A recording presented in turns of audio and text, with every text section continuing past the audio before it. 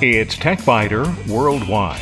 I'm Bill Blinn with an hour's worth of technology news in about 20 minutes. That's because we leave out the sports, most of the jingles, the weather, and the commercials. Podcast number 289 for April 22nd, 2012. This week, toward the future with my Android tablet in hand. What are you? An expert, a king, a butterfly, or a maestro? Ever wonder how spam filters work and why you should wonder?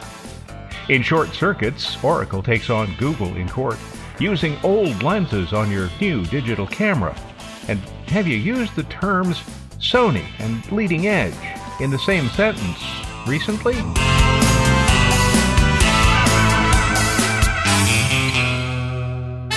Back in January, when I bought an Android tablet, I promised an update after I had used it for a while. Well, it's been 3 months since I bought the Asus Transformer, and I've developed an intense love-hate relationship with the tablet, and some disturbing suspicions about the abilities of Asus technical support. Despite the problems and questions, I'm still somewhat pleased with the tablet's capabilities, even though I have returned it to Asus for service. There's a lot to like, and there's some to dislike. For example, Instant On is great. There's no 2-minute or more wait while the computer boots, or even 30 seconds while it wakes from sleep mode. But the tablet frequently crashes when it's sleeping, so the instant startup time is more like 5 minutes. I like that there are lots of applications available for Android tablets. One of my favorite time wasters, in fact, is StumbleUpon. But I dislike the fact that some of the applications crash way too often. StumbleUpon simply exits with no warning and no recovery. Usually this happens just as a particularly interesting site appears on the screen, and following the crash there's no way to get back to the site that looked interesting. I like the fact that Asus makes a docking station for the Transformer 101. Actually, it's just a keyboard, an extra battery, and a USB port. Hardly what I would think of as a docking station, but that's what they call it. What I dislike is that it costs far too much. It can't be used with the tablet holder I bought, and it shortens the battery life instead of extending it. I can attach the docking station and find that both the internal and external batteries are exhausted after less than 2 hours. The whole point of adding the docking station is extending the device's battery life from about 2 hours to 8 or more. This is the primary reason I've returned the tablet and the docking station to Asus for service. And I dislike the fact that Asus is headquartered in Taiwan. Well, actually, I don't so much dislike that. They can be headquartered wherever they want, but that's where their support division is located. And unfortunately, the support employees are not particularly proficient in English. This creates communications problems, and although the Asus tech support employees are unfailingly polite, even when I am not, the result isn't really satisfactory. If Asus wants to be a player in the U.S. marketplace, then the company should outsource its U.S. support to the United States. So, Apple or Android, which is it? I don't like Apple's end-to-end control philosophy. That's the philosophy Steve Jobs created. This is the philosophy that says users don't need to know what's inside and shouldn't be able to modify it. The Apple II was the last device that Jobs made that could be modified by users. Although I don't like that philosophy, it has allowed Apple to create closed system devices that work exactly as designed. In the post-Jobs era, that's not likely to change.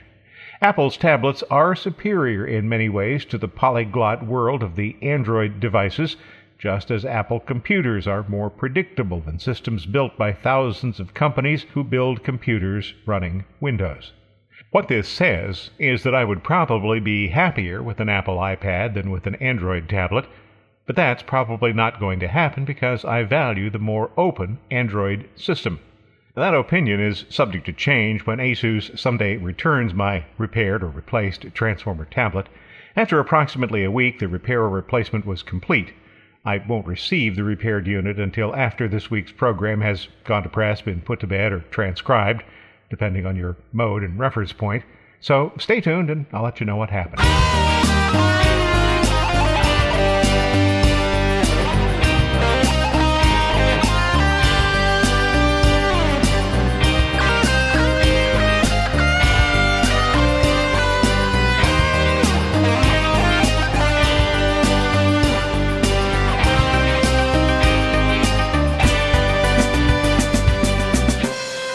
what are you? An efficiency expert, a content king, social butterfly, or a connected maestro? According to IBM, you probably fit into one of those categories. The conclusions of an IBM study were released at this year's National Association of Broadcasters convention, and it can't have done too much to help broadcast owners sleep better at night. IBM surveyed 3,800 consumers in the United States, China, France, Germany, Japan, and the United Kingdom, and also met with global representatives in broadcasting, publishing, media service agencies, and telecommunication providers. Probably to the surprise of some, the results were similar in most countries, and yes, that includes consumers in China. For example, when an important event occurs, more than 50% of survey participants in both the U.S. and China said that they first turn to online sources, not to broadcast media. IBM says that 4 distinct new digital personalities are emerging, and that media companies must adapt to deliver personalized experiences. Broadcast can't do that easily. Neither can print, if at all. Web-based services can, and many already do. The Beyond Digital study shows a rapidly changing audience that is quickly adopting a wide range of digital devices, and surprise, they're not all 20-somethings. For example, 65% of respondents aged 55 to 64 report surfing the web and texting with friends while watching TV. How about the over 65 crowd? Nearly half, 49% that is, use the web. 30% use some sort of device for texting. If you widen the age range to include users from 18 through 64, 82% own at least one digital device with internet access. How many do you own? Something as basic as an iPod Touch has Wi-Fi built in. So do most electronic readers, tablets of course, and notebook computers. And just about any cell phone you buy now will be able to send and receive text messages. The IBM study identified 4 general types of users, and you might find the names, descriptions, and distinctions interesting. Here's how IBM describes them. Efficiency experts. With 41% in this category, these respondents use digital devices and services to simplify day-to-day activities. Efficiency experts send emails rather than letters, use Facebook to communicate with others, access the internet via mobile phones, and shop online. Content kings. These are generally male consumers who frequently play online games, download movies and music, and watch TV online. This audience represents 9% of the global sample. Social butterflies. They place emphasis on social interaction, require instant access to friends regardless of time or place. 15% of consumers surveyed report they frequently maintain and update social networking sites, add labels or tags to online photos, and view videos from other users. And the connected maestros, 35% of those surveyed, take a more advanced approach to media consumption by using mobile devices and smartphone applications to access games, music, and video, or to check news, weather, sports, and other online content. So, what does all this mean? According to study co-author Saul Berman, IBM's global strategy consulting leader, media companies need to engage with consumers based on their digital personalities if they're going to maintain a sustainable and connected relationship. Because what we now call the old media can't do this, they need to use the new media to provide services that consumers want. Berman says that the expanded use of digital devices will allow print and broadcast operations to extend or redefine the customer experience by providing near real-time information. Future success is dependent, he says, upon successfully executing on insights based on this data to reach the right consumer at the right time and place using the right tools. The old media have had trouble monetizing online services, and because most consumers seem to consider it anathema to actually pay for content, monetizing the service is essential. Journalists don't work for free, although many of them would if they didn't need to provide food and shelter for their families. The study points out the obvious. The need for payment option flexibility, even for the same set of consumers, is apparent by looking at those most active in adopting the new devices. This group's preferred mode of payment is to watch a movie on a website by viewing advertising included in the movie. 39% of this segment chose that particular option. But they prefer to see movies on a tablet by purchasing a subscription. 36% selected that. And if they're watching movies on a smartphone, they'd prefer to pay for each time they view a movie. Again, 36% chose that. IBM has been performing this kind of research for the past 4 years. The surveys are conducted by the Institute of Business Value. The reports have all focused on the transition from physical to digital distribution of information and the impact this transformation has on consumers, the media, and the entertainment industry.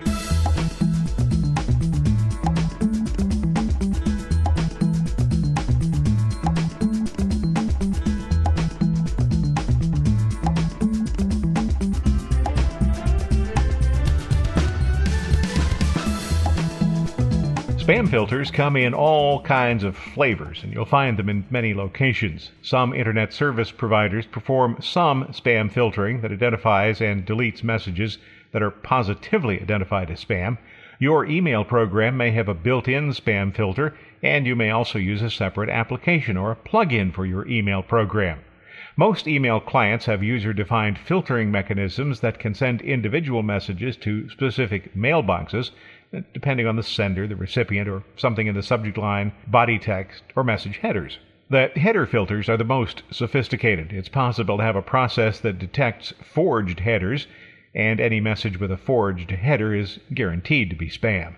The reverse isn't true, though. A message without a forged header is not guaranteed to be good.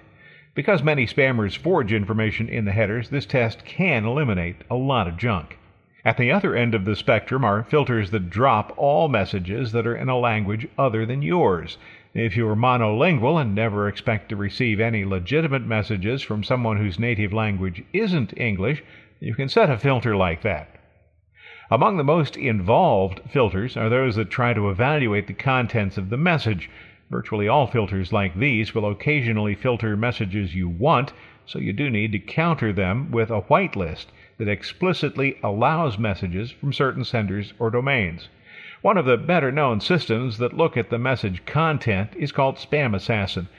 These kinds of systems contain many rules that try to differentiate between valid messages and just junk. Lots of capital letters, particularly if they include words such as "click here," "free," or "buy now," will trigger a response.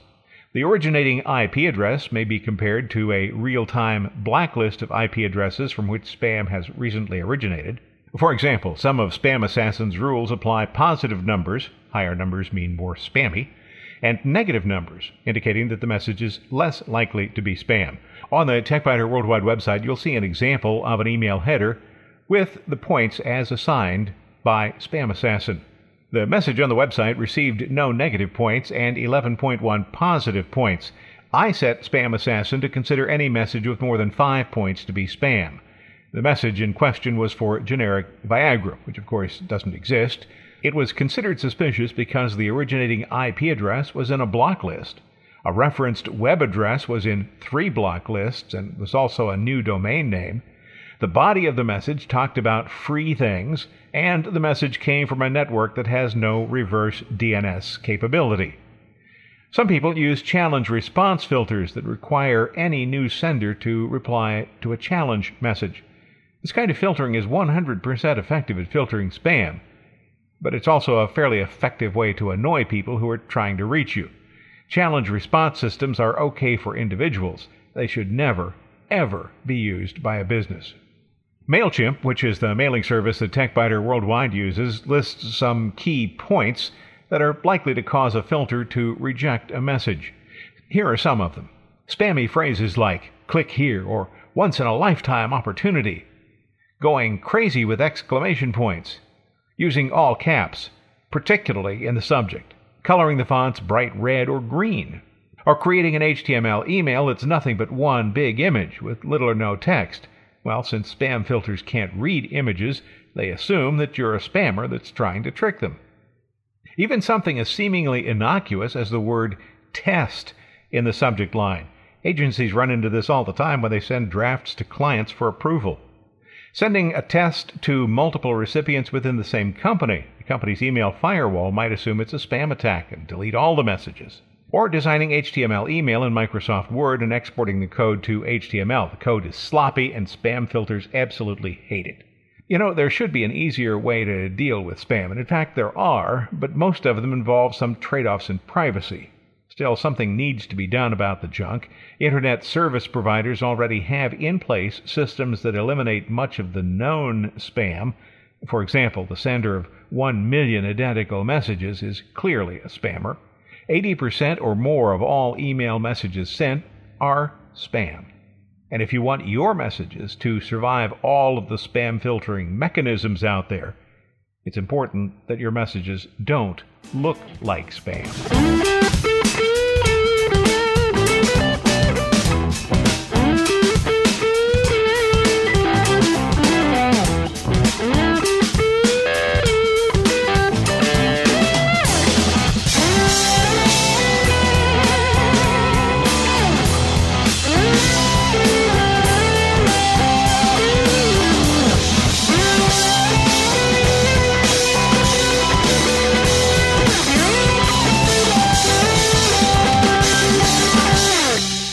In short circuits, it's Oracle versus Google in court. The judge in the trial that pits Oracle against Google was critical of Google CEO Larry Page's testimony this week. Page said that Google didn't purchase a license to use the Java software owned by Oracle because it didn't need one. Oracle obtained the rights to Java when the company acquired Sun Microsystems, and Google is accused of using the technology in developing its Android operating system. Oracle CEO Larry Ellison was also on the witness stand this week in U.S. District Court in San Francisco. After Page responded to several questions by saying that he didn't know the answer or didn't recall the circumstances he was being asked about, Judge William Alsop criticized the Google CEO for his apparent lack of knowledge or his unwillingness to tell what he knew.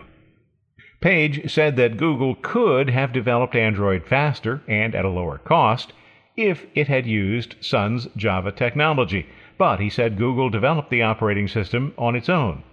Oracle sued Google and is asking for almost $1 billion for what it terms violation of Java copyrights and patents.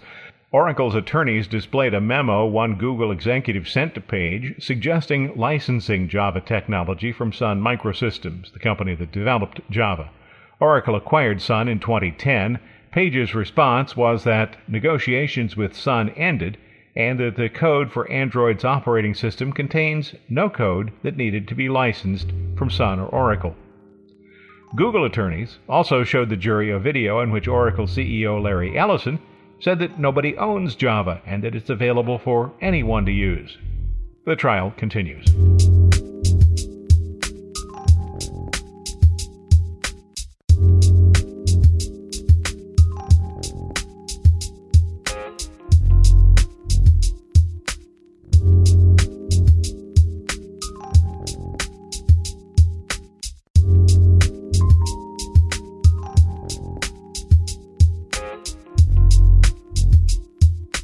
Did you know you can stick an old lens on your new digital camera and that it'll work?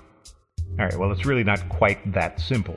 But it will work if you're willing to spend a few dollars for a converter and put up with some significant shortcomings. How significant? Well, like no autofocus, no auto exposure, no vibration reduction, if we're speaking Nikon terms, or image stabilization in Canon's terms. In other words, much of what you prize in your new digital single-lens reflex camera. But some of those old Nikon and Canon lenses are high quality, and if you don't need the speed that the new technologies afford, they might be useful extensions. And besides that, you can often buy these old lenses cheaply. Or you might still have some that you used to use with your film camera. In that case, they're essentially free. In some cases, the old lenses can be mounted on the new DSLRs without a special mount, and that makes them even more attractive. But keep the shortcomings in mind. You'll have to set the camera to full manual operation, manually stop down the lens to check the exposure, manually focus, and dispense with all of the anti-blur technologies that modern lenses come with. If you have some old Canon, Nikon, or Pentax lenses, you'll find sources online that'll help you determine whether the lens you own will work on your new camera, and if so, whether you'll need an adapter to make everything work together. On the TechBiter Worldwide website, you'll find some links to resources that'll give you some more information.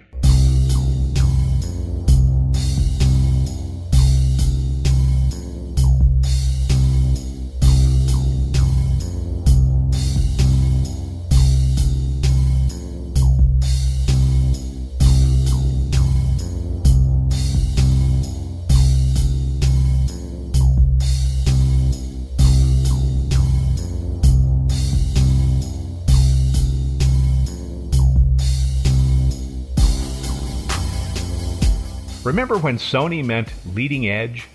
I was talking with a friend the other day and we wandered onto the topic of Sony. Whatever became of Sony? The company defined mobile music with the Walkman. Then Apple came along with the iPod and nobody wanted the old technology. Sony tried to compete with its MD disc technology, which is a great format for field recording, or was, but it never caught on among the general public. And now most sound recordings are made on solid-state devices. TechBiter Worldwide originates each week on a handheld digital recorder. And it's not made by Sony. Sony, it seems, has lost its way. As long as 10 years ago, maybe more, Sony was a company that was essentially at war with itself. The recording and movie divisions filed suits against individuals for copyright violations, while the hardware division pumped out CD and DVD burners that enabled illegal copying of Sony materials. Just last week, Sony announced that the fiscal year would end with losses. Actually, that announcement was made months ago. The more recent announcement, the one made last week, was to clarify things a bit. The year will end with losses that are even greater than what Sony had expected, nearly $6.5 billion. And Sony hasn't reported a profit since 2008. In the past 10 years, nearly everything has gone digital or is available on the Internet. And Sony seems to have been largely unaware of the changes that were happening all around it. Sony makes monitors, but most people buy monitors made by Samsung or NEC or ViewSonic. Sony makes televisions, but Samsung sells more. In fact, Samsung, the Korean company, seems to have out-Sony'd Sony, having gone from a second-tier operation to a premier brand, as Sony was sinking.